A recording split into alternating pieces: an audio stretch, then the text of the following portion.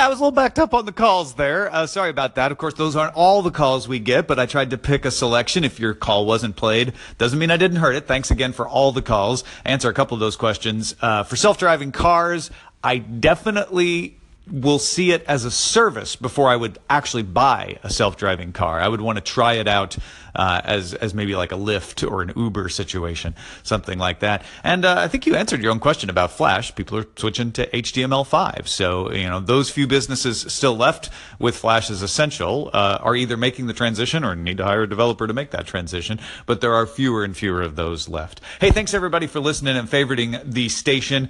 Don't forget we're supported entirely on Patreon at patreon.com/DTNS. And big thanks to Justin Robert Young for filling in for me on Thursday and Friday. We'll talk to you next time. So what happens to all the companies whose business model essentially is based on Flash? Do they shut down? Do they move to HTML5? Really, what happens to them? Hey, Daily Tech Headlines. Two things. I just want to start off with saying thank you for running such an awesome podcast. I love starting off my day listening to it, and yours is actually one of the podcasts that inspired me to start my own.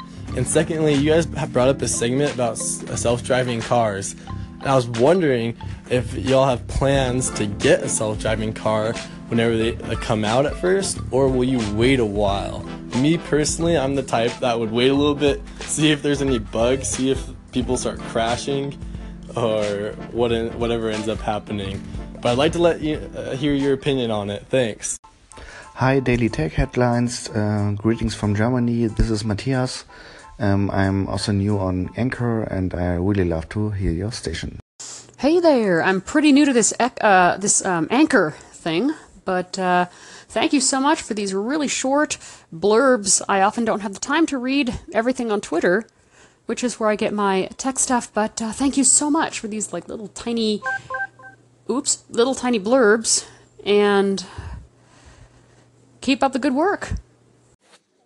Hi Tom, this is Harry and Max from Before the Bell. Now we're just calling in to say thank you for creating your anchor station. I listen to Daily Tech Headlines every day, and I like the on your weekends how you give us a good fact of something that happened on that day. Alrighty, thank you. Keep doing what you're doing. Bye. An app called Saraha has topped the iTunes list of most downloaded apps for several days after Snapchat made it possible to send links to Saraha pages. The app began as a website for soliciting workplace feedback. It lets users solicit anonymous comments about themselves. Funlola Akiari, Director of Licensing and Authorization at the Nigerian Communications Commission, told the Forum on Internet Service Providers that only 10% of 103 ISPs have applied for a license renewal. She also pointed out that population in Nigeria is growing faster than Internet penetration, despite the fact that more than 70% of Nigeria's population is active on mobile. UK Home Secretary Amber Rudd published an opinion piece in the Daily Telegraph arguing that real people, quote, often prefer ease of use and a multitude of features to perfect, unbreakable security. Rudd says she does not advocate breaking encryption or creating backdoors, but wants communications stored on a central server which can be obtained by a court order. Presumably, those would need to be unencrypted. Microsoft launched Surface Plus Tuesday. Surface Plus is a program that spreads payments for Surface devices across 2 years at 0% APR, though if you don't get it all paid up on time, it jumps to 19.99% after the first 2 years. Surface Plus customers get service and support at Microsoft retail stores and may also upgrade to a newer device 18 months into the payments. A business plan allows for multiple devices on 18, 24, or 30-month periods. Chinese ride-hailing company Didi Chuxing said it will invest in Estonian ride-hailing company Taxify and form a strategic partnership. Taxify has 2.5 million users in 18 countries across Europe and Africa. Sony reported its best ever Q1 profit Tuesday on strong image sensor sales. However, Sony lowered its estimate for annual image sensor sales as Chinese clients are shifting to inexpensive alternatives for lower-priced handsets. The gaming division's profits fell 59.8% year over year, with few major titles being released. Sony says that should bounce back as new titles come out. Sony also announced it has acquired a majority stake in Funimation, the distributors of Dragon Ball Z and One Piece, among other things. Sony expects its best annual operating profit since March 1998, when the year ends in March 2018. Google announced on Google Plus that the Daydream Ready update is rolling out now to Samsung Galaxy S8 and S8 Plus models. Both phones have 2960 by 1440 AMOLED screens, very nice for viewing VR. The Daydream VR app is available from the Google Play Store and should work on the S8 phones now as well, though some users have reported needing to clear Google VR services data to get it working.